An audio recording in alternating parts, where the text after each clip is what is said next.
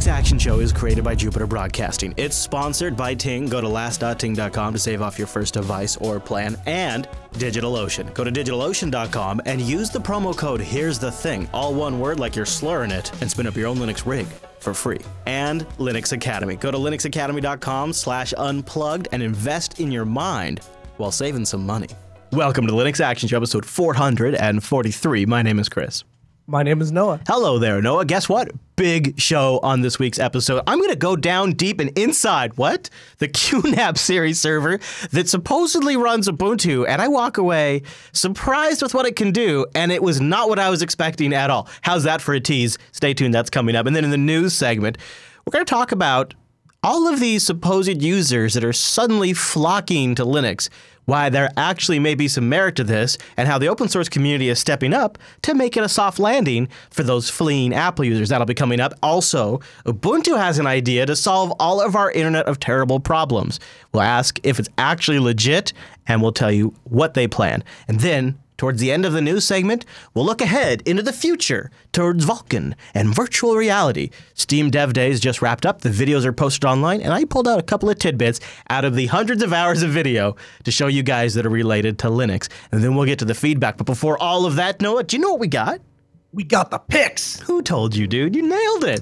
Good job. And I'll tell you, this first pick, I really think this is perfect for you.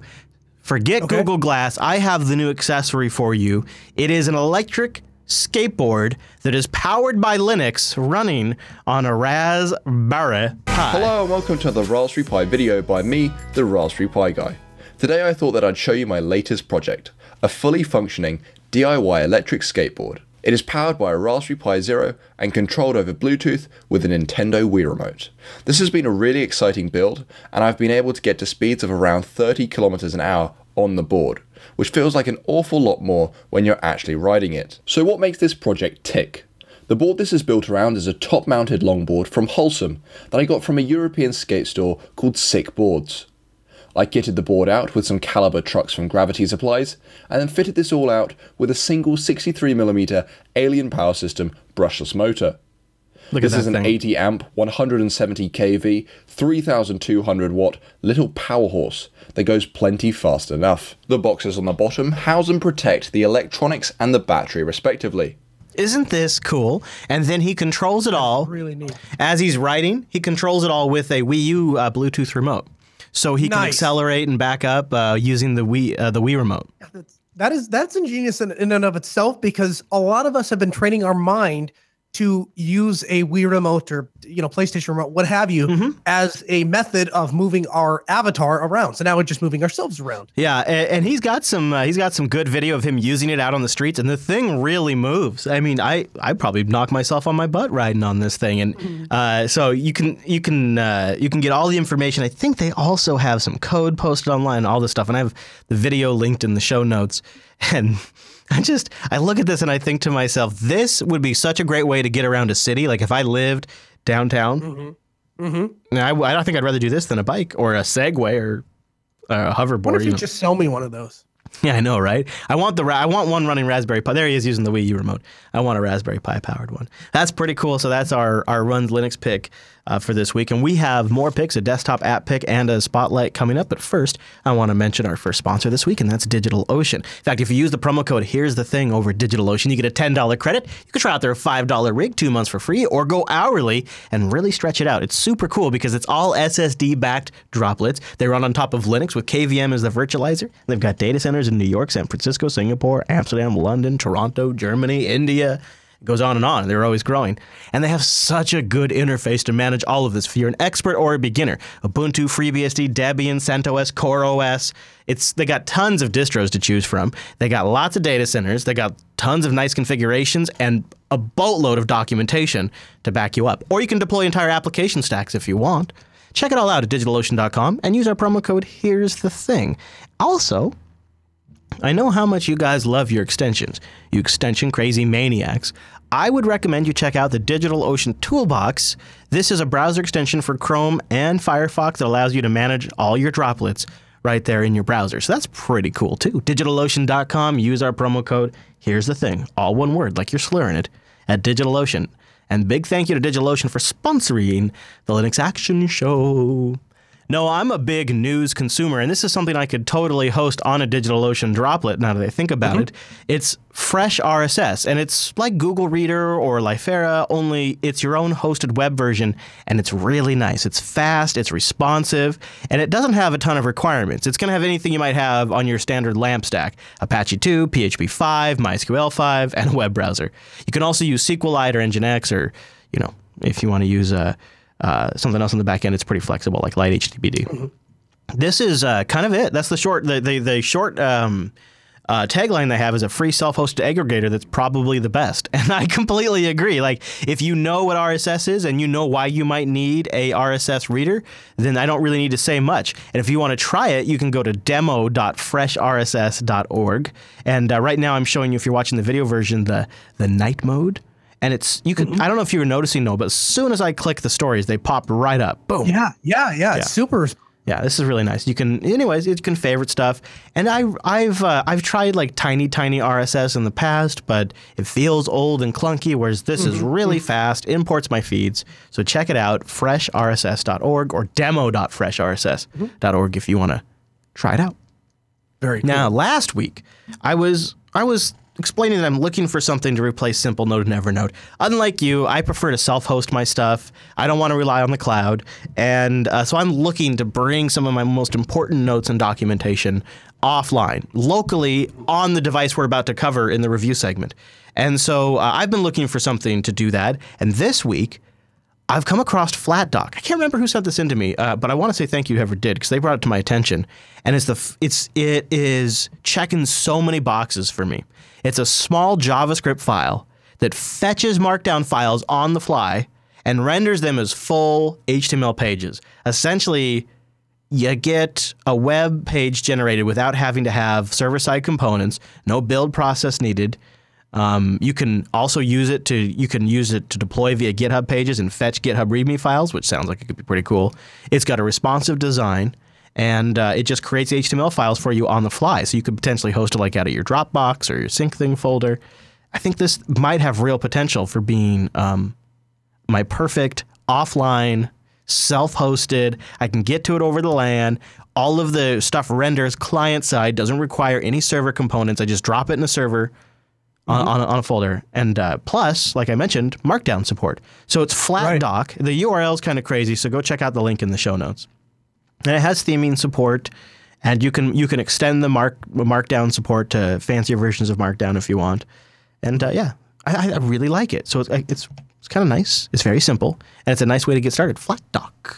What do you think of those picks? Huh? I like it. I think the FlatDoc appeals. I want to buy the skateboard thing, and I'm gonna have to give a serious look to FlatDoc, because I wouldn't be opposed to jumping off a Simple Node.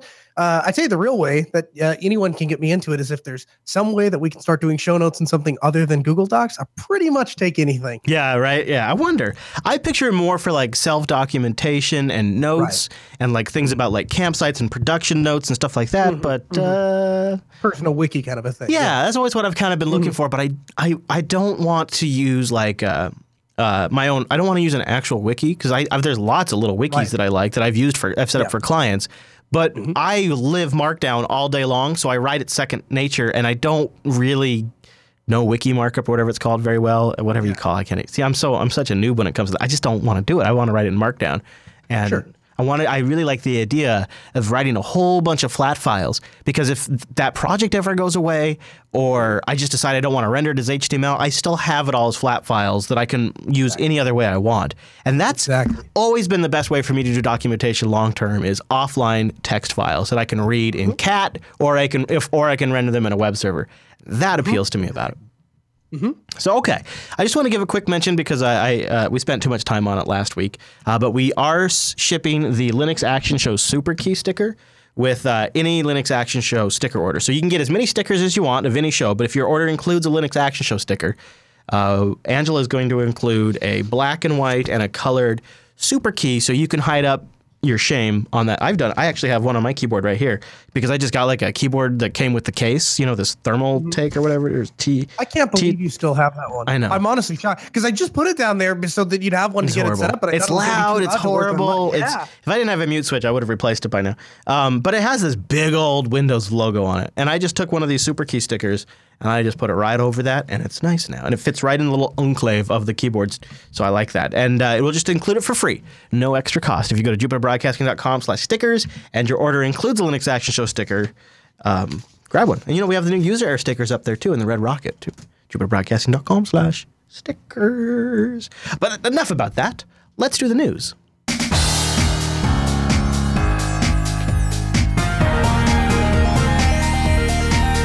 Hey, it's the news, and this episode is brought to you by Ting. Go to last.ting.com to support the show and take $25 off your first device, or give yourself $25 in service credit if you bring a device. Now, Ting is mobile. It makes sense. No contract, no early termination fee, and you only pay for what you use. And so, Noah, I know you just recently got a new Ting device for the lady, and I'm wondering, did you buy it from Ting directly? Did you bring it? What was your strategy? I did. I didn't buy it from Ting directly. I bought her last phone from Ting directly. This time we went ahead and ordered a phone off of Amazon. Now, interestingly enough, the phone came at a time when I was gone. And so she actually did the entire migration process herself, took the SIM card out of her old phone, put it in the new one, signed into her Google account. Everything came down. It was like magic. 2 weeks later, the phone just totally dies on her. Oh. And so, yeah, I know. So she takes she on her own goes down to the basement, goes down to the bin where I have all of my phones, and I have many, and picks herself out one. Does another migration to this backup phone, puts all her stuff back onto it, is using it. I didn't even notice. And she tells me, she's like, hey, my phone stopped working, so you need to order me another one. So phone 3 shows up, and now she does this migration again. And so she tells me, she's like, I'm really getting sick of messing with these phones. But she's like, Ting makes it really easy. All I have to do is take this. I just have this little card, and it's like, this is my phone, really. And I can put my phone into different machines. Nice. And the Google Cloud is working for her, and the Ting dashboard is working for her. So everything is it's a very easy migration process. You're never dealing with like Ting. You don't have to call in and get them to like approve another IMID or whatever it's called. You put it in there, and as long as it's compatible on their network, and they got a really nice BYOD checker page, it works. And you just pay them for what you use. Which you don't even need if you're just going to buy a GSM phone. Like you can just buy a GSM phone and then. Yeah, really. Any modern, they got a whole outline though on their shop page if you want to check it out. And of course, if you buy a phone from Ting, it's unlocked. They don't get in the way of updates or any of that kind of crap. So as soon as your hardware vendor puts out an update, Ting installs it. So like you get a Nexus device, you're getting your monthly updates. Also, for us cord cutters, I always like the updates. I like to check in what Ting does on the blog, and they just posted a guide to new streaming players of 2016. And they do a roundup of the new Roku 6 players, the new Fire Stick from Amazon. Talk about older TVs without HDMI and what some of your solutions might be. And this is actually a $40 solution to that. That's really nice. And they talk about TVs with 4K, TVs without 4K, TVs with 4K with HDR. I mean, this is extensive. If you're a cord cutter, you've been thinking about getting one of these Rokus, check it out. Start by going to last.ting.com, check out their services, try out their savings calculator, and then before you leave, swing by the blog and look at their new post for the guide to streaming players of 2016. There's probably some good holiday gifts in there. Last.ting.com, and thanks to Ting for sponsoring the Linux Action Show. There's been a few stories brewing over the last couple of weeks. I don't know. I thought for a while we'd avoid talking about the new MacBooks on the Linux Action Show because they're not Linux. I know. But it turns out there's been a bit of a Linux angle to this that I think... I don't know why it surprised me because I predicted this in our 2016 prediction show, but I was still surprised. And we got 2 different articles, one from Fossbytes and one from betanews.com. And they both essentially say the same thing. They talk about frustrated Apple fans looking at Linux-powered solutions, like the ones from System 76, because Apple's simply not making hardware powerful enough. And I think some of the big things are 16 gigabyte RAM limit, only USB-C connectors, people in testing are trying out like a USB-C connector and their Wi-Fi goes offline. Having systems that have had USB-C, I've had a lot of mixed results with USB-C adapters. I've had an Ethernet adapter turn off when I plug in a USB-C hub. I mean, USB-C is still a bit of a hot mess. Apple users are discovering this now. They're frustrated with the limitations in performance and capability. It's got a woefully underpowered GPU, a 16 gigabyte RAM limitations, we talked a little bit recently about how System 76 has seen a huge response. They've even done like a special shipping offer to take advantage of the additional traffic. Do you remember my prediction where I said I think a certain tier of Mac users are going to get frustrated with the platform? People that make web apps and server-side applications, people that use terminals and text editors, and they want maybe Chrome. They don't need a lot of the stuff Apple's been building into macOS recently, and they don't necessarily like some of the restrictions Apple's putting on there. I know for me personally, 16 gigs of RAM isn't enough because I like to have virtual machines that can perform well. So I like to have multiple VMs sometimes running on my computer, and I run Chrome. So, I mean, really, 16 gigs of RAM is atrocious for me personally in my workload. And I feel like a lot of people in the creative industry feel this way. A lot of developers feel this way. I'm curious what you think of this, and if you think maybe my prediction is kind of coming true now. I think it's definitely true. But I think if we back up and look at this, this has been in the making for a long time, because I don't think Apple has been serving a lot of their customers incredibly well for a very long time. I think that they have kind of just skimped by making the bare minimum upgrades necessary. And I think they focused a lot of their attention on their iOS devices. And I think that makes sense because Apple has never been a huge player in the desktop space. I mean, they sit there, they're somewhere between 8 and 10, 15%, somewhere like that. And then you got 75%, 85%, 90% of the people that are over in the PC space. And I think what you have, especially with the new MacBook, and Louis Rosman pointed this out in his review of the new MacBook, there are fundamental things that even if you're not one of those people that is a power user of your computer, if you're just a basic guy, you just want to browse the internet and hook your laptop up to watch Netflix on the TV, there are some very big problems. And he demonstrates in his review that there are certain adapters that you plug in, and he could not get the Wi-Fi to work if he had certain models of hard drives, external hard drives plugged into his computer. My Skylake systems with USB-C have also exhibited this problem. It might not be unique to the MacBook. It might just be a problem right now with USB-C, and that could be a major blow to professionals using the Mac platform. But I just wanted to say, fine go ahead. Yeah, sure. Well, I think I was just going to say. Okay, go ahead. No, it's fine. I accept that, except for if the computer had USB-C and then some other USB ports. The problem is the way the Apple model is, they banked everything on a bad technology. Well, I think the way Apple looks at it is they feel like they legitimately see this is the future, and this MacBook Pro design that they just shipped is going to be probably the one they use for like the next 5 or 6 years, and they're just going to iterate the internals. Probably the next revision will have 32 gigs once Intel ships a CPU at the power profile that they want. The issue is a lot of professionals have tool sets on this platform, so moving is a major hurdle for them. And I really believe like Linux is a great platform because they've already probably switched off of Windows. And I saw Emma from System 76 tweeted like she's getting more phone calls from frustrated Mac users than she ever has in the history of System 76.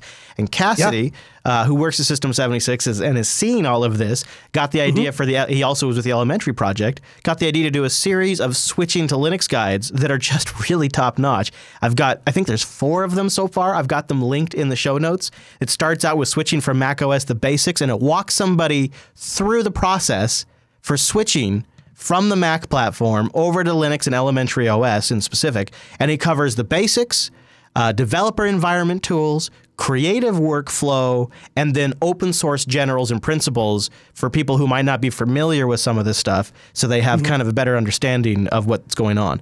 And this is exactly what I'm talking about. Let's step up to the plate. This is our Windows 8 opportunity with the Mac platform. We blew it.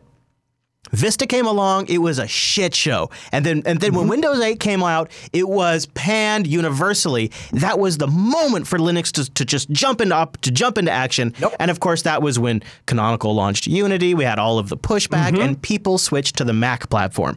Exactly. This is so frustrating that this happened. And now, once again, we've been given another opportunity. Instead of from Microsoft this time, it's by Apple. And I think Elementary OS is sharp. They've seen a big spike in their downloads. Some people coming from the Mac say, this is a ripoff. This is Linux. It just copies everything. And other people say, this works for me. It's familiar. I can see they've gone in their own direction. They have a philosophy here, and it works for me. And I got to imagine the other distros are getting some good pickup too. But I think this is brilliant, and a lot of people should be jumping on this. I would love to see like distros come out ready to just load it on the MacBook. Everything's taken care of. All those kinds of things I think could be a step in the right direction. Yeah, so Sunday night, or no, it was Monday. It was Monday. It was Halloween. I was going back and forth with Emma on Telegram, talking to her about this essentially this movement that we're seeing, because we are really seeing the Linux desktop get birthed to a lot of people and pick up in a way. And I think a lot of us have been kind of turned off to that. This is the year of the Linux desktop thing, and so we don't even pay attention to it. And now I think it's happening, and nobody's paying attention to it. And she was telling me that they had so many emails that at 5 o'clock in the afternoon, when everyone else is done, everyone is going home, they're done for the day, they've been answering a flood of calls. Their developers have been up all night trying to keep their website up because they had 100,000 views on their website in the last 24 hours alone.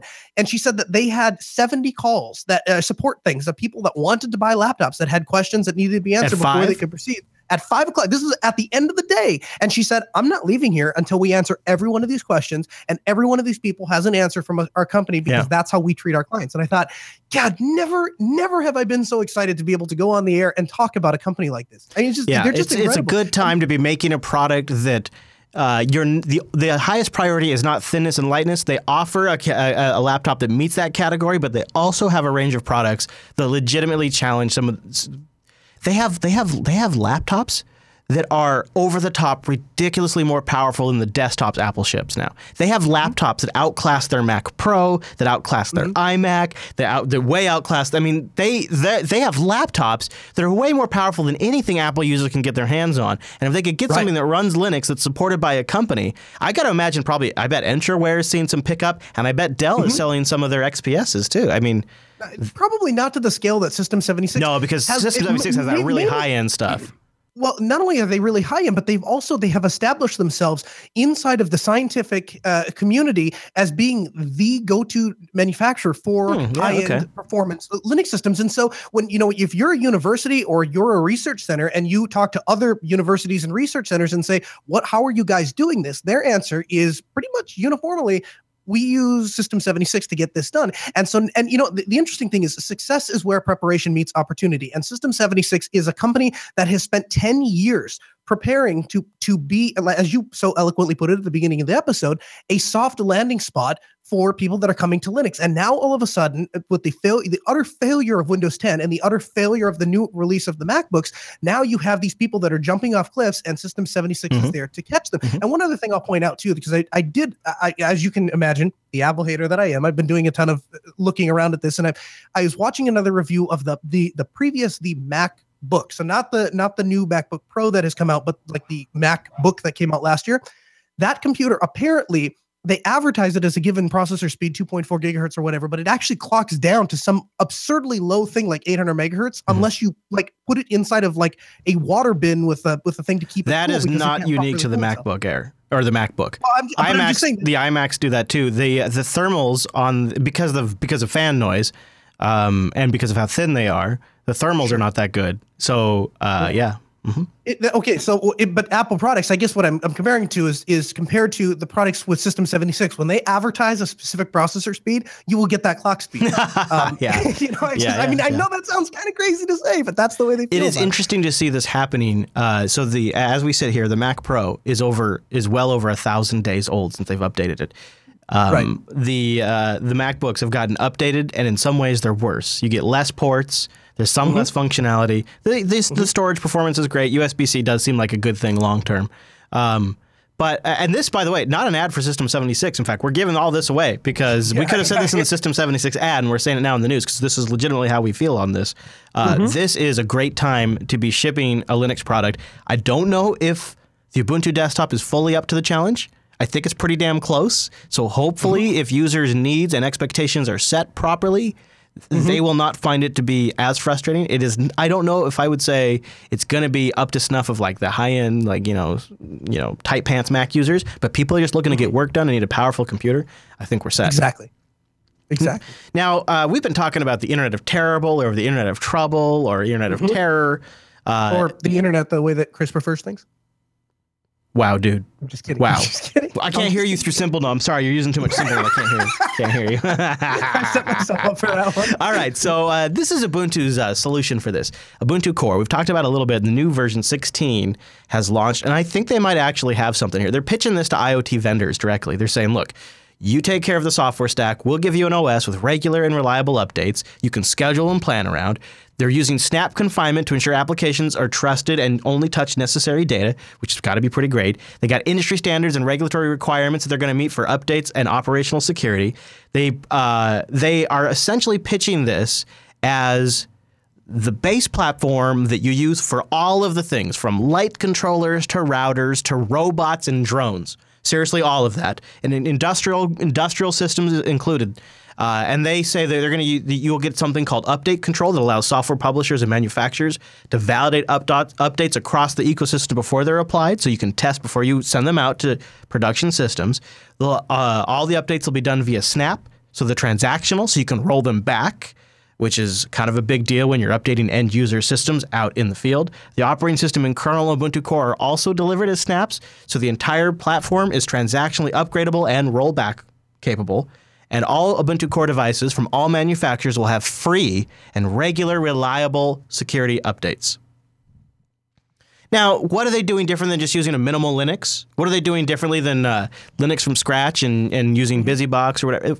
What they are doing different here is they are taking care of all of the back-end work, working with the hardware drivers, doing the kernel developments, shipping the user land, updating it, making sure it's tested, making sure it can roll back, and snapping up the core applications. They're also going to bundle it with App Store capabilities, so vendors could roll that kind of stuff. And there's a whole bunch more stuff that if you're selling a device that connects to somebody's Wi-Fi to do something neat, you really care about. What I care about here, and I think this is huge, is this could fundamentally change the Internet of Things if anybody that matters actually adopt this platform. Now, they got a bunch of people out there, and Canonical employees that are watching right now will say, well, we got actually a lot of people using it right now.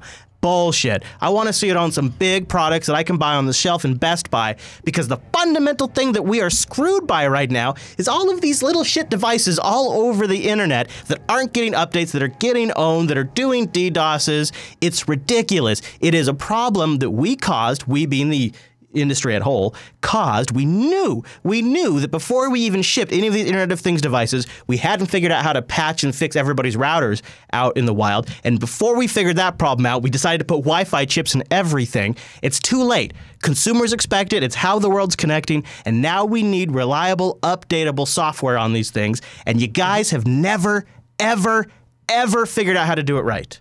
You've never gotten it right as an industry. Not even Google gets it right. And so Canonical's like, you know what? We've been shipping a system that you use on your cloud, you use it on your most important servers, you got it on your desktops, you got it on your laptops. Let us handle this for you. This, I really feel like, Noah, this could shift security for this entire platform and take it from something that we mock to something that's actually usable, reliable, and secure. Transactional updates, them handling all of that stuff, even the kernel is rollbackable. I mean, that's the kind of thing where you can have a little button. You can have a little button that the consumer pushes, and it just rolls back to the previous snapshot. The entire previous file system's just sitting there ready to go. You just switch over to it. You can have a little button that does it, and it's all taken care of for them. It feels like it would be stupid not to use this. Am I too excited about it? Is it too unrealistic? What do you think? No, in fact, what I was going to say was if Canonical goes through with this and this actually takes off and the Internet of Things becomes something that is based on Ubuntu and the code is open and we can verify that it's secure and all of those good things, and we know that we have interoperability because it's working off of a common open standard, you know, that people are using. If even half of that happens, I will take back every bad thing I ever said about the Internet of Things, and I will embrace it, and I will love the Internet of Things, with one exception. They have to make sure Wi-Fi works. You know, and I just want to make it clear, I don't care whose solution it is. If it has all of these things and Red Hat makes it, good. I don't care. I don't care who makes it, as long as it's Linux-based and it's something the industry adopts. That's what I want, right? I mostly agree, but I care to the extent that I trust, as upset as I am after last week's episode with Canonical, I still trust them to make a product with my best interest more than I would trust someplace like Google or Amazon or whoever else. So to that extent, I care. They've shown in the past they can actually sign partnerships. I mean, look, they've worked with a lot of different phone vendors. They've worked with Valve. They can do this, and it does fit in with a cloud desktop product line. Like it does probably fits in more than the phones do, really, right? Yeah. Yeah, So and I it's probably a less tapped market than the phones are too. Yeah, and one that really desperately needs solved at like a super important to the internet level. So I'd love to see it. Now, something else I'd love to see is Vulkan shipping on Linux. But more than that, I'd like to see vendor support of it. This is quick and short, but it's from Steam Dev Days, and you can watch the whole thing if you want. I got it linked in the show notes. But oh, there's a dog outside that's excited about it too. My neighbors have a dog, and what they like to do is just put it in the backyard and then just leave it out there because That's great. That's what you do when you get a dog. You just leave it outside all the time. And never tell it to stop barking either, because it's got to express itself. So this is Steve, right? I mean, you gotta let the dog express itself. First Amendment rights for K9. So this is just quick, short, and sweet, asking about Vulkan and VR on Linux, and I love it because you got a developer and then another developer enthusiastically chiming in that they're going to jump on too. Oh, sure. So I forget if I mentioned it, but we're going to be demoing in the social area this afternoon and this evening Steam VR running on Linux on Vulkan with a Source 2 title on Vulkan. So please come check that out. But yeah, we're right now very focused on getting Vulkan in shape for VR, and ultimately also adding multi-GPU support to our engine for VR for Vulkan. So that's kind of where our focus is. Great. Anyone else? Yeah, we also, well, for us, VR, as soon as the platforms and the API and the SDK is basically supported, we'll just jump in, since we're almost done with the Cherry 5 feature set. So we got Vulkan shipping up. We got for some users already shipping, but what's more important is actual developers are getting ready to target, and VR on Linux is nigh. Once Vulkan is settled, VR is coming to Linux, and there's several demos now. We've seen it. That's really cool. And it just gives me a little bit of hope because I've gotten my beak wet with VR. I think it's fun for me. I don't care if it takes off. Screw you guys if you don't like it. I really enjoyed it, I'm not willing to run Windows for it. Yeah, I'm the same way. I'll probably end up using it on a console before I do that. And the HTC Vive might be the closest I've ever been to saying, man, if there was a reason to use Windows, man, that's it, because it is a sweet experience. It's just not quite there. Mm-hmm. Every time I think about I can't stop thinking about the fact that it's running on Windows, and then I can't enjoy it. Mm-hmm. Multi-GPU support, Vulkan, and VR could all be in 2017's future. Now, there is a 40-minute talk by a Unity developer who works on Unity, the game engine, and the new Unity editor for Linux, which was talked about a little bit in this video. And she deals with a lot of people that are coming to develop for Linux for the first time. And I thought that was kind of interesting to hear what are the common problems developers run into. And so she just talks about some of this, and here's an interesting tidbit from the entire video. I will link it in the show notes if you guys want to watch all of it. Usually, Unity games just work. Normally they do. As long as, like I said, the system has the compatible C++ runtime version and the right OpenGL capabilities. We do get, we have analytics that tell us people are using other distributions. I can say for certain, before we shipped Unity support for Linux, I had absolutely no clue that there were so many Arch Linux users in the world. I love it. Apparently, they hear about the Arch a lot, and the other problem that she says the developers mistake they make all the time is they only ship a 32-bit build, and she says that's just super annoying for Linux users because they have to install all these 32-bit libraries to make that work, and most Linux gamers are on 64-bit systems, so make a 64-bit build. Most computer users in 2016 are on 64-bit versions. I don't know why that is so difficult. I was glad she was up there saying that, and she says, if you target the Steam runtime, you make a 64-bit build, it's gonna work for all those Arch users. She's like, you gotta understand, there's a lot more than you expect. So don't shoot for Ubuntu specifically. Shoot for the Steam runtime and make it 64-bit build, and you're good to go. The whole video, if you want to learn, if you're curious about the state of Linux game development using a commercial game editor and the Unity engine, it's an interesting talk, and you can tell they've been working on quite a bit of stuff. So I think next year's going to look even better when it comes to that stuff. That's it, Noah. That's all the news for this week.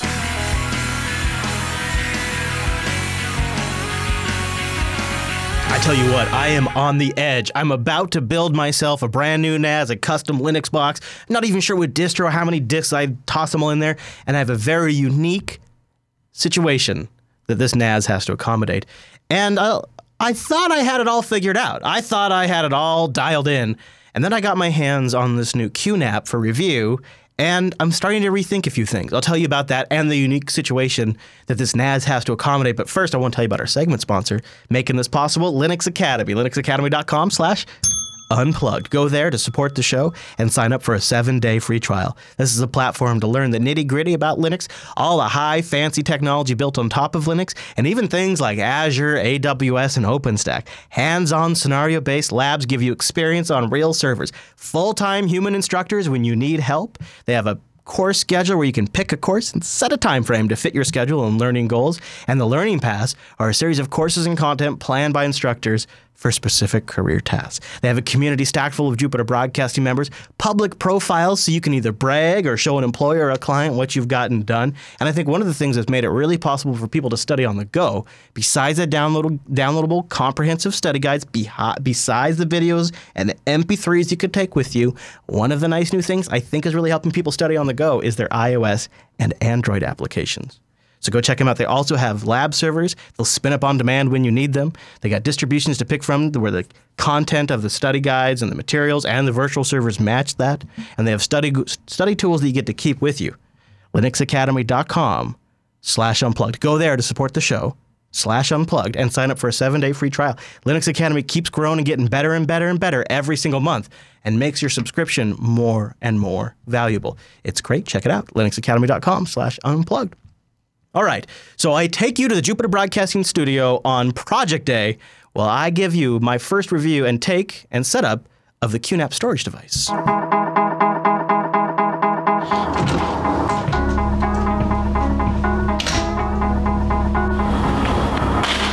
Today is Project Day at the JB Studio, and I've got this QNAP here. In fact, I've got a QNAP with some hard drives that I'm about to get into, but first, I'm going to enjoy myself a little nacho taco.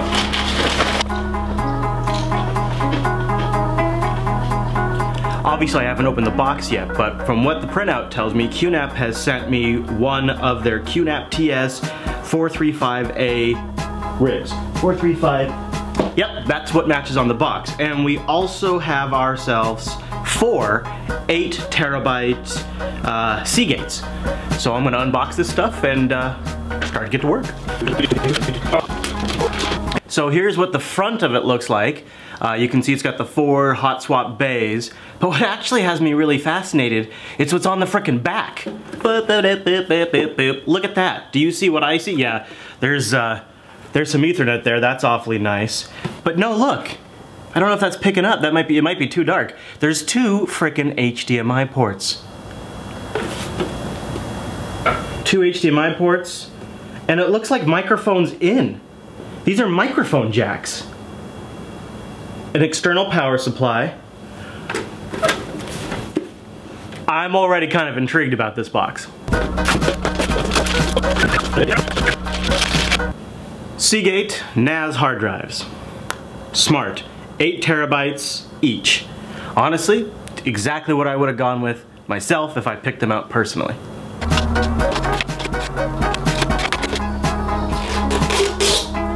I'm about to turn it on for the first time, and just for good measure, I've hooked up HDMI and USB as well. I have no idea if it's going to put anything out to the display, but I want to catch it if it does. So I'm going to just connect the power, off to the races.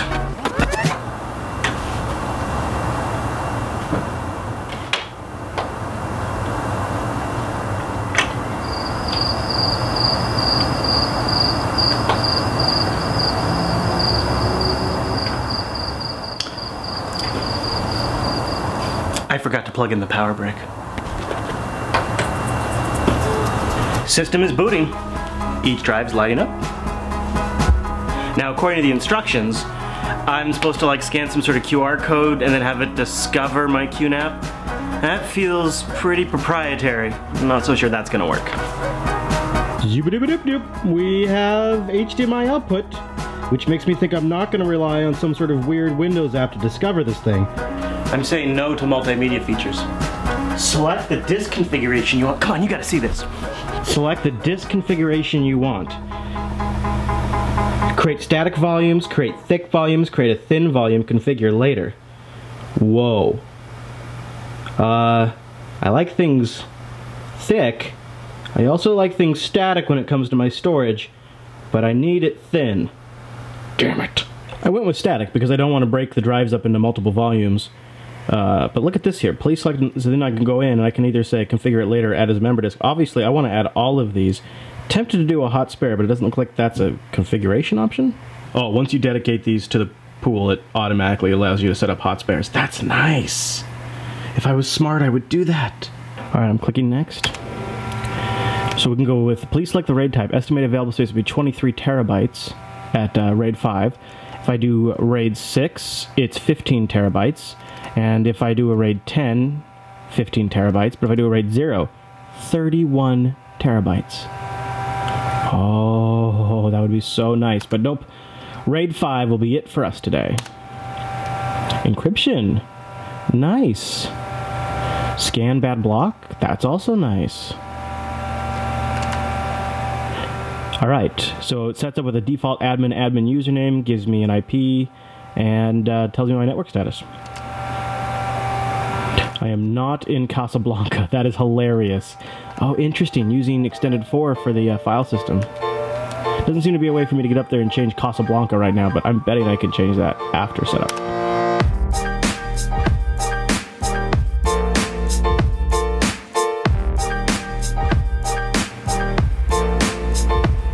Look at that. It's asking me if I want to install the hybrid desk station, which is apparently like a desktop with Chrome and Kodi, and it uses the onboard HDMI to send out to your TV or a monitor. I'm going to skip that because I don't need that, but if you were tight on hardware and you needed an extra system, I could see using this from time to time, or connecting it directly to your television and have it be in your media center with all local playback. I could actually see myself doing that down the road, but for right now I'm going to skip it to keep the install lean. Alright, so we have ourselves, geez, if I could type, we have ourselves kernel 3.19.8. I'm not seeing any sure signs that it's really Ubuntu. It just looks like a really minimal Linux install to me. I imagine some of you are wondering, hey Chris, why a QNAP? I mean, why not just build a rig? Use Open Media Vault or FreeNAS, something like that, or just plain Linux if that's what you really want. And I think you might be right. Why a QNAP? I'm honestly a bit skeptical. I'm curious to see what a product shipping Ubuntu can do, but I have a rather unique situation that I'm trying to make my file server accommodate. I have some future projects coming up that are going to require a ton of storage, but that's not the tricky part. I've got to find a way to put all of that storage in there. You see, the thing about an RV is it's not like there's a master bedroom I could stuff this all into, or a basement, or anything like that. I've got to find a space somewhere in there to fit a lot of storage. And now, because I'm going to try to fit all of this gear under a dinette booth seat that's enclosed, I'm getting more and more concerned about heat. And one of the ways I can reduce heat is by having fewer rigs. Not only that, but these things are going to draw battery power when I'm camping, so less machines equal less power draw. So the QNAP appeals to me because it's apparently, although I haven't tried it yet, supports virtualization using KVM. It supports media hosting. It uses Linux. I'm led to believe, I haven't confirmed yet, I'm led to believe it uses Ubuntu Linux under the hood. So it's all things I might set up on a rig if I built it separately. A NUC attached to a storage control over iSCSI or NFS. This brings it all together in one box, which in theory will draw less power, produce less heat, and give me less things to manage in a tiny space. Ha! I just logged in, I'm installing updates, and I see one of the top bug fixes right here is Dirty Cow. They've apparently rolled this fix out a little bit ago, and I've already got it. That's nice. Now let's take a look at the interface to manage the QNAP. It puts its IP right up on its main screen, so it's easy to figure out what it is. You log in with the basic admin, of course change it later. Okay, we've got 4 drives. They all seem to be working. 10% optimizing, 21 terabytes total capacity. This is a better interface than I was expecting. Gotta take a look at the virtualization guide here in a second, but let's take a look at the control panel. Holy crap, look at all this stuff. Network virtual switch, firmware update, external device, SNMP, domain controller, transcode management. That is so cool. To speed up transcoding process, please go to the App Center and install the Codex pack. Okay. This Codex pack is an advanced proprietary hardware technology that can significantly improve the performance of transcoding tasks on your NAS. Yes, I would like to install that very much. Yes, I would like to. Yes, I want that. Yes, please. I agree to anything you tell me. Holy crap, look at all this stuff. Linux Station? Linux Station is a standard Linux desktop platform that allows you to use QTS while seamlessly using Linux on an HDMI display. Simply connect a keyboard and mouse in an LXC container. So they're sticking a desktop inside an LXC container, so it's not virtualization, it's faster, but it's still contained. Gmail backup, object storage server? QNAP Object Storage Server allows QNAP Turbo NAS to support data access using S3 and OpenStack compatible object storage pools. That is so cool! So you got your standard surveillance camera plugin support, S3 backup support. That's kind of typical for these kinds of things. And of course, your Plex media server. Rosalio Sync, huh? MB. Hey, we got MB. It's got an Etherpad Lite server. It's got an Etherpad Lite server. That's huge. That is huge for me. Oh, man, this is going to save me so much time. All these little things I've been thinking about setting up, and this thing's just got them built in. Virtualization Station. This is it.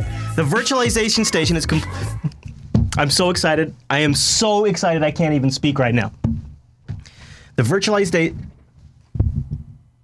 Virtualization Station is composed of storage management and virtualization technology and allows you to install VMs on the Turbo NAS running Windows, Linux, Unix, and even Android. Android on my NAS? Now I just kind of want to do it. Virtualization Station allows users to open the data on the Turbo NAS directly through the VMs. Yes! Yes! Yes! Yes! Yes! Ooh. Yee! They got a lot of stuff for backup. You know, I think I expected things like Plex and a few backup scripts, but the app availability blew me away. Like, this is the thing I was looking forward to the least on this rig, because I just was going to set up some VMs and install everything myself. But this, I love that it's using LXC containers, and I love the availability. Like, these are really good projects, some of which I've completely forgotten about. I can't wait to play with some of this stuff. And some of these things, it's making me think I could use this NAS for stuff I hadn't considered before. Now the part I've been waiting for, the Virtualization Station setup. Looks pretty straightforward, just a couple of options to configure. I like that I can set up multiple network adapters if I want, so I could have dedicated one of these adapters to the VM. I just don't have it plugged in and activated right now. You know, really thinking about it, I don't think I'll need more than 1 or 2 VMs. With the apps that this thing has available that run in containers, that's probably a more efficient way to do it. So there might only be a couple of things I need in the VM now. This is going to be really, really nice, and most of it's all going to be work specific. All new network design. No need for extra network interfaces or VMs. Look at this interface. This is really slick.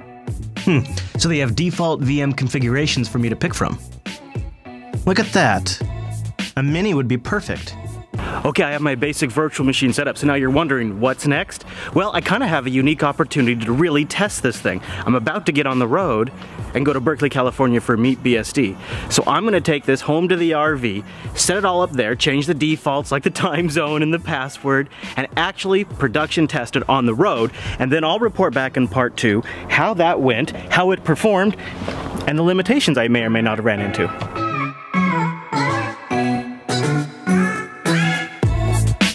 I really have some follow-up I should do too since that review, because it's been a couple of days and I've been plugging away at it now. And now it's, just to be clear, your follow-up as it's been installed at your home. Actually, no, I ended up deciding to bring it back to the studio for a couple of more tests, but it's going back there before I go to Meet BSD. Yeah, so I got to get that done before I leave, which I don't know. Another follow-up question that you didn't address in the video. A couple of weeks ago, when we were talking about doing it, you had talked about moving all of JB's workflow over to the QNAP temporarily. Yep. As a method to alleviate so that you could rebuild the FreeNAS. That's why it's back here. Although with the Meet BSD coming up now, I don't think it's going to be possible. I was going to attempt to do it this morning, but it didn't work. So I want to do it before the show. I know I'm crazy, but I actually wanted to pick your brain on what you thought about the fact that this thing has an external power supply, and I wonder if you think that means I could use DC power to power this thing. What's the voltage? Oh, you know what? I don't know. I'd have to look. So if that's what it comes down to, is like 12 volts or what? Well, I mean, so here's the thing. If it has an external power brick, that means that you're converting AC to DC on the outside of the unit. So that means the unit itself is taking DC. That's good. That's what I was thinking. So basically what it means is if it's 12 volts, you just plug it in and it'll just work. If it's anything other than 12 volts, you can buy a step up or a step down, voltage step so that you can go from, 12 to 9. But I bet you, here's my guess. It's either 12 or it's 19. So if I can get DC power to it, then this thing essentially would be using the house batteries as a UPS to a degree. Because otherwise, and this is doable, but so I'm like I said in the video, I'm putting this in a dinette booth, and I am so lucky that the way they designed the home theater system in the RV, they decided to put the sub under the dinette, so they installed an AC power outlet inside the dinette. Like I open up the booth seat, and there's a power plug in the booth seat. I'm like, this is amazing. And because it's on the entertainment system, and they want the TV to work while you're driving down the road, it's on the always on inverter. But there is a half a second switchover every now and that happens when I switch from battery to shore power. And I think that's just enough to screw up a system. So one of the other things I'm going to bring with me when I bring it back to the RV tonight is a UPS battery. And I'm just going to plug the UPS battery into to solve that problem. But if I could get it on DC power, that'd be great. A couple other things I noticed while I had it in the RV for like 2 hours. It has built-in temp monitoring. I was worried about getting too hot in there, and they have a dashboard I can bring up. I can look at all the temps, and I can set alerts and auto shutdown. So that's really nice and solved. The other thing that I ended up turning on, which I'll try to include in the next review if I keep it on, is two-factor authentication, which I didn't realize it has, but it does have that for the UI for the admin interface. Yeah, just to try it. Yeah, why not? I'm just going to try it. The other thing I'm tempted to try is the Linux installation that I can do to use the HDMI port and have it just run Kodi straight out. The thing has a quad-core processor and 8 gigs of RAM. So it's got some room for virtualization. So I'll play more with that. I really haven't bothered because everything I want right now is being solved by the built-in apps. Which, So digging around a little bit, I noticed they also make, if you want to get just started with a QNAP, they make an entry-level version for $249. It's a 2-bay model. But if you're just looking to kind of play with it, or maybe you don't have any sort of file server, $250 just to get started is not bad. And I would assume, I don't know this for sure, I would assume that the operating system and all of those features are still there. On the less expensive model, you just have less drive bits. Yeah. And so it runs QTS embedded Linux on the NAS, and then it runs Ubuntu in the virtual machines or container. You can also do containers, so it's just kind of nice too. So you don't even have to have, if you're just, one more thing, if you're just going to do containers, you don't even need 8 gigs of RAM probably. Okay, sorry, go ahead. Well, for me, I would not want to use, like a stand model like that. I would want something that mounts in the rack. Yeah. For $549, they do make a 1U, and it is the what I call, I don't know what the technical name is, but I call them pizza box versions, where it can mount into a 2-post telco rack, which is really nice if you're putting it in like your basement.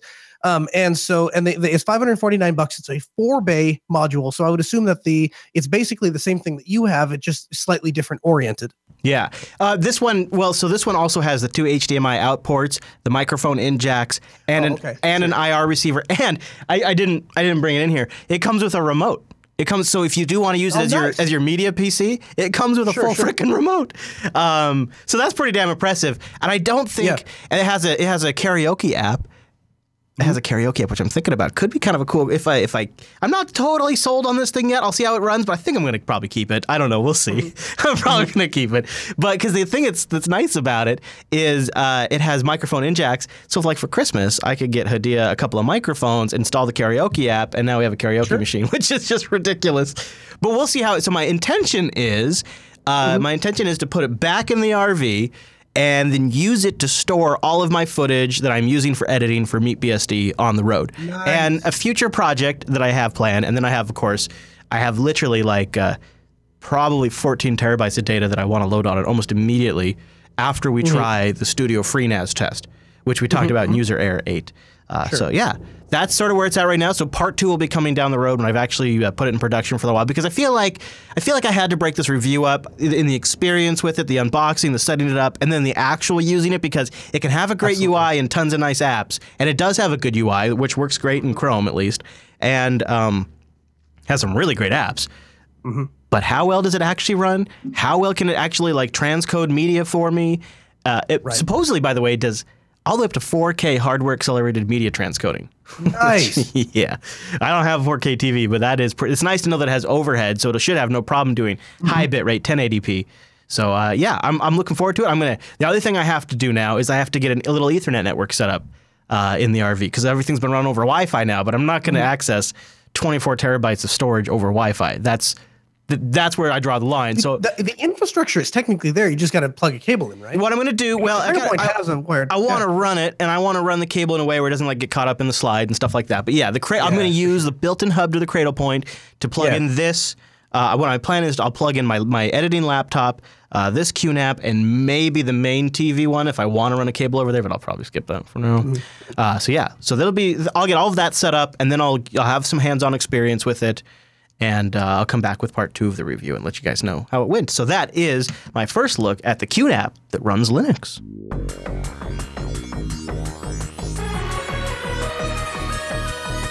And that brings us to the end of this week's broadcast. We got some feedback to read, but before we get out of here, I got to say holla to the folks over at System76.com, creating machines that are actually high-end performance machines. Actually, every workload you got. If you're doing some office work, some desk work, or you're doing some high-end editing. In fact, I would like to know, there is a lot of people out there in the audience that have gotten the Oryx Pro with its GTX 10 series GPUs. Oh, yeah. It's surprisingly thin. I'm not going to say it's a thin laptop, but it's got a surprisingly thin design for how much power is in this thing. You can get up to 64 gigabytes of RAM in the Oryx. And I would like to know if anybody out there has ever tried Hackintoshing one of these sons of guns and dual booting it. That's right. I want to know. Have you tried it? Because that'd be a hell of a video editing workstation. Hey, look at that. It's got an SD card reader. Isn't that nice? Apple, you should check that out. And it's got USB. It's got 2 USB-C ports. On the side. It's got 2 USB-C ports, too. Did you see that? I think that was USB-C that just went by. Did you see that Ethernet port? Yeah, and HDMI out. And is that's 2 Thunderbolt ports, I think, right there. Man, I got to get my hands on the new Oryx. I was like one of the first people to touch an Oryx outside of System 76, and I am totally out of touch with this product, and it's a huge hit in our audience. I got it. System 76, we got to talk. We got to talk because I got to learn. I got to know the Oryx and I also want to try to Hackintosh it. System76.com. Go there, get a system built, born, created to run Linux. And in the comment section when you check them out, give us a little credit by letting them know that Noah switched to Linux. Even if you already run Linux, it just makes me smile. That's why we do it. System76.com, and thanks to them for sponsoring L Feedback. Speaking of L Feedback, it comes from David L, and he says, I got a question about a new Linux computer. As my father is soon looking at retirement, he is going to lose access to his work-provided laptop. He's asked me for a recommendation on a new machine. I'm considering possibly moving him over to Linux. Nice. He is technically competent and not afraid of trying something new, but is still more comfortable going with a well-known manufacturer. Immediately, my first thought was maybe the Dell XPS 13, as he's familiar with them, and they offered Linux support out of the box, which is a huge plus. However, after looking into this device, it appears these machines are affected by the Content Adaptive Brightness Control. Wow, I didn't even know that. Apparently, that's a thing, and it can't be disabled, and coil whine issues. I don't have the most recent XPS 13, but mine doesn't have any coil whine issues, and I guarantee you I would notice it if they did. He says, outside of System 76 machines, is the XPS 13 still the go-to Linux laptop, or do you have any better recommendations? Thanks. So what do you think about this one, Noah?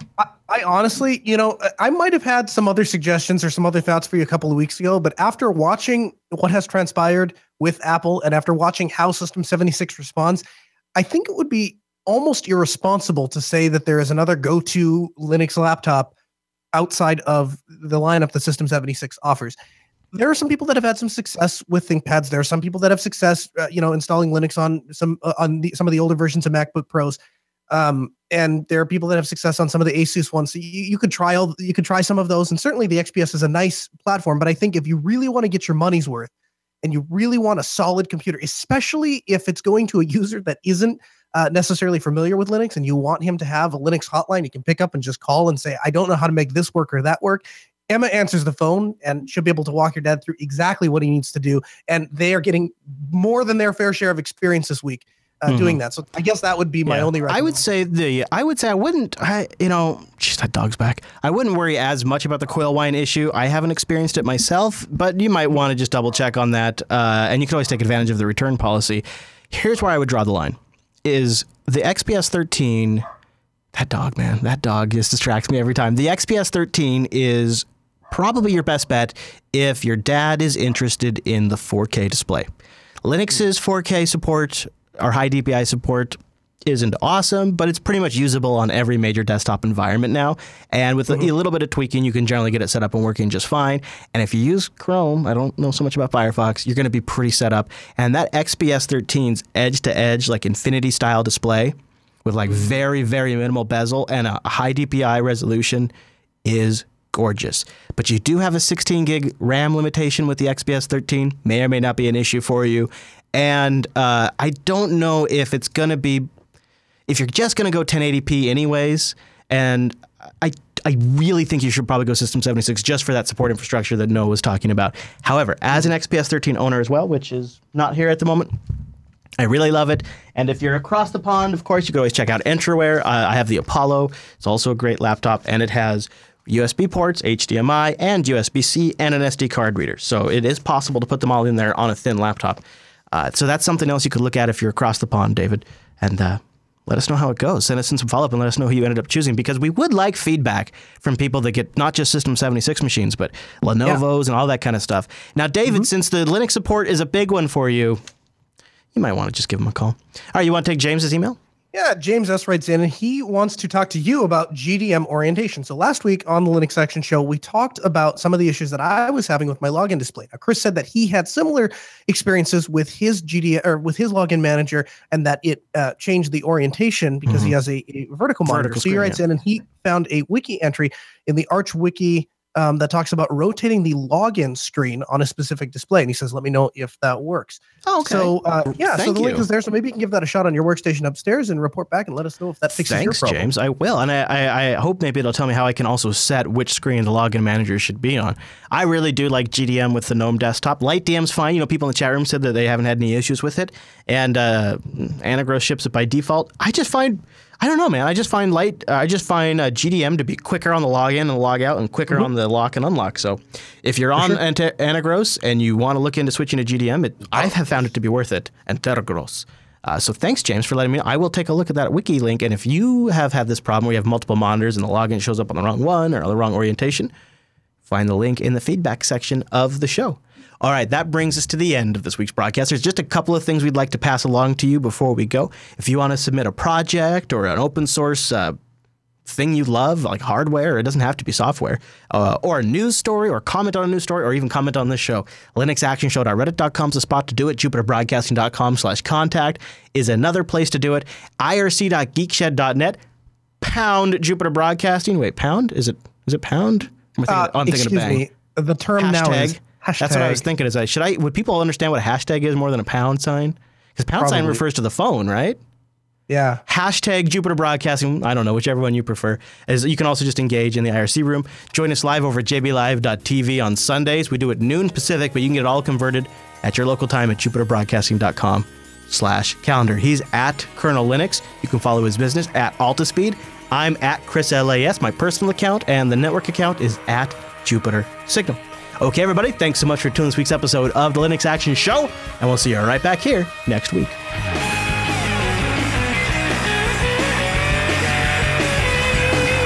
I want an Oryx Pro. I want an Oryx Pro, and I want to run Final Cut on it. I wonder how Hackintoshable. I wonder how Hackintoshable it would be. Because that's really the perfect setup for me. Is a couple hours a day. I might need Final Cut, and then where are you going? You're just walking into the. I'm not saying I would run it all the time. I'm saying I go in there, I do Final Cut, and then I reboot. I do that now. That's how I'm doing it now. I've given up on Kadian Live for a little while. I'm taking a break, and I'm going to come back to it in about a month or two, or in the next release. Listen, I can't give you a whole lot of crap because, like, you have taken, like, I have seen personally, I have seen you fight battles in Kadian Live that, like, I was quite sure you were going to give up hours before you actually gave up. So I was like, really, like that one time when you got through like the entire project, yeah, man, and like fought through the entire thing, and then even the next day, even when nothing worked out, you're like, well, maybe there's some way I can salvage it, maybe, and whatever. Like, can't really blame you for trying. So pretty hard to hold you responsible then. Too bad there's no good hardware. So when you start talking about adulterating a perfectly good laptop, then I have no choice but to speak. I feel like if I could confirm that you could Hackintosh an Oryx and successfully dual boot Arch and like a tiny Mac OS installation, I feel like it almost, with Bitcoin up over $700, I feel like it would be worth it for me. I know, it's crazy, but then I'm not using a MacBook. Isn't that better? That's true, but my problem with the MacBook was never that the Mac doesn't. It's not like I have something against glowing white apples with silver hardware. That's not my problem with it. My problem with it is it just makes it too damn easy to run Mac. It's part of it. It's part of it. Well, yeah, okay. It's part of it in that other people see it, they walk by, and then they go, "Oh, there's an Apple." Yeah. Like that part of it, you know. See, I think a Hackintosh makes it even less appealing to run Mac OS that often because it's probably not going to be as reliable or stable. So it would encourage me to still have access to the tools, but use Linux more and not. All right. I tell you what. I'm pledging the first $200 towards your Oryx Pro when you buy it. I gotta know if it runs. I gotta know if it's Hackintoshable or not. And don't ask me if I've talked to the Katie and Live developers chat room. This you have to understand. This conversation that no one and I are having. Chris, they filed a bug. I gave one of the developers a response in the subreddit, but you have to understand this conversation that I'm currently having is the 300th iteration of this conversation, and one of the fundamental issues I have is the audience that's watching this does not do this work. And just like I don't know what a doctor does when they're doing heart surgery, or what a mechanic's doing when they're fixing my engine, or what my plumber does when they fix that toilet, I could guesstimate because I'm a smart individual and I think I could probably figure it out, and I like to troubleshoot problems, and I could probably guess my way through a lot of it. But I simply not knowing how they work, what it's like to work, all of that, you lack so many insights, and I don't mean to be insulting about this, but the questions I get, they span the range from, have you filed a bug, as if filing bugs could fix 7 to 8 years of feature gaps. Then I get the question, have you tried this Mac OS emulator? It's like wine, only to run Mac apps on Linux, and if you just go to the project's website, it says it doesn't support GUIs, so that's a decade off if they ever even get GUI support. And then I get questions about, well, have you tried this editor? Have you tried Blender? And it fundamentally betrays a lack of understanding of what this kind of work is, how you do work, what it's like to work with these tools, what it's like to work in an industry where there's industry supports and professionals that have knowledge and templates that are made professionally and ready done for you. All of this stuff, nobody has any insights into if they don't do this kind of stuff professionally, and then they sit there and they give me suggestions on what I should be doing, and I'm here to tell you that as the host of the Linux Action Show, I have looked into all of the possibilities, and it saddens me to say it, but there's nothing that fits the bill except for Final Cut or Premiere, and there's no fucking way I'm switching to Windows just to get away from Final Cut. That would be madness. So I'm left with a laptop from 2013 that I dual boot Arch and Mac OS on, so that way I have a functional video editor, and it drives me crazy. And that's why I'd like to be able to get an Oryx and Hackintosh it. If you got a home movie of the holidays and you want to cut it up and post it up on Facebook. That's not fair. There are Hollywood-grade videos that are cut in Lightworks. In fact, they advertise them all the time, right? So I don't think it's fair to say. You say that. They say that. It's on their website. Yeah. But I don't buy it. I don't buy it. Really? Yeah, I don't. Really? I mean, maybe like the trailer was cut in Lightworks, or maybe a specific scene was sub-edited out to a contractor and they edited in Lightworks. I don't buy it. I really don't buy it. Okay. I don't buy that, and it's all crap. It's such shit. And the thing is that it is an offensive piece of shit too. It's not even like, it is fucking offensive. The UI on that thing is offensive. The way it takes over your machine is offensive. The licensing structure is offensive. The fact that it's stuck in, and not just like when Lightworks came at it with this tape-based clip, old nomenclature, all this old baggage, like when we first started looking at Lightworks, it's like, oh, that's quaint. Now it feels like it's been 10 years since anybody has actually shot and edited video that way, and they still base their entire editor workflow around that. And then you go to Katie and Live, where the interface is slow and clunky, and the toolkit is clunky, and these developers are creating great software, and X11 is shit, and the toolkit is shit. I want you to understand that I am talking about as a platform, we have issues. I'm not, and then we're gonna go over to Wayland, and everything's just gonna be fine. All my video editors are just gonna work great. right under Wayland? Bullshit. So we don't have a toolkit that's fast enough unless all this shit gets GPU accelerated. When I'm dragging around, I should be able to move two 1080p 30 frames per second clips around on a timeline and not have my UI go when I do it. It's ridiculous. It could all be GPU accelerated. That movement of the clip from there to there, GPU accelerate that shit. But you can't because the toolkit is shit. It's not good enough. So they have to work with the limitations of what the desktop offers them. So Lightworks is offensive on every single level. And then you have Kdenlive Live, which seems to be restricted by all of the technology around it and the fact that it's still new and early. I'm telling you, the gap here is so bad that I've been thinking about it. I just think I'd give up editing than use anything else.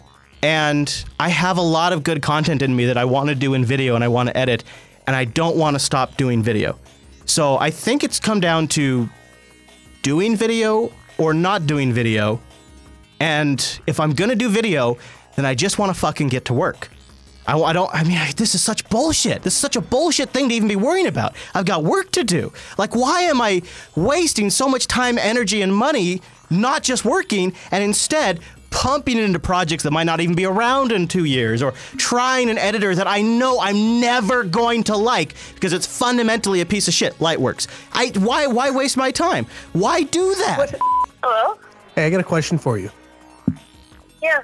Just so you know, you're on air. Have you ever heard of chicken and waffles? I've been listening to the episode. Oh. Okay, I got another idea. I have another idea. I know a true Southern gentleman. You're gonna call somebody? All right, I'm just gonna sit back and eat my potato chips while you. All right. This is the thing for me now. I'm just gonna sit here and chew while you. There we go. Is it somebody I know? Yeah. See if you recognize the voice. Is he really not gonna answer? What app is that? Hang up. Should do duo. That'd be funny. All right, news. Noah, quit screwing around. I'm sorry. I had a story I had to tell you.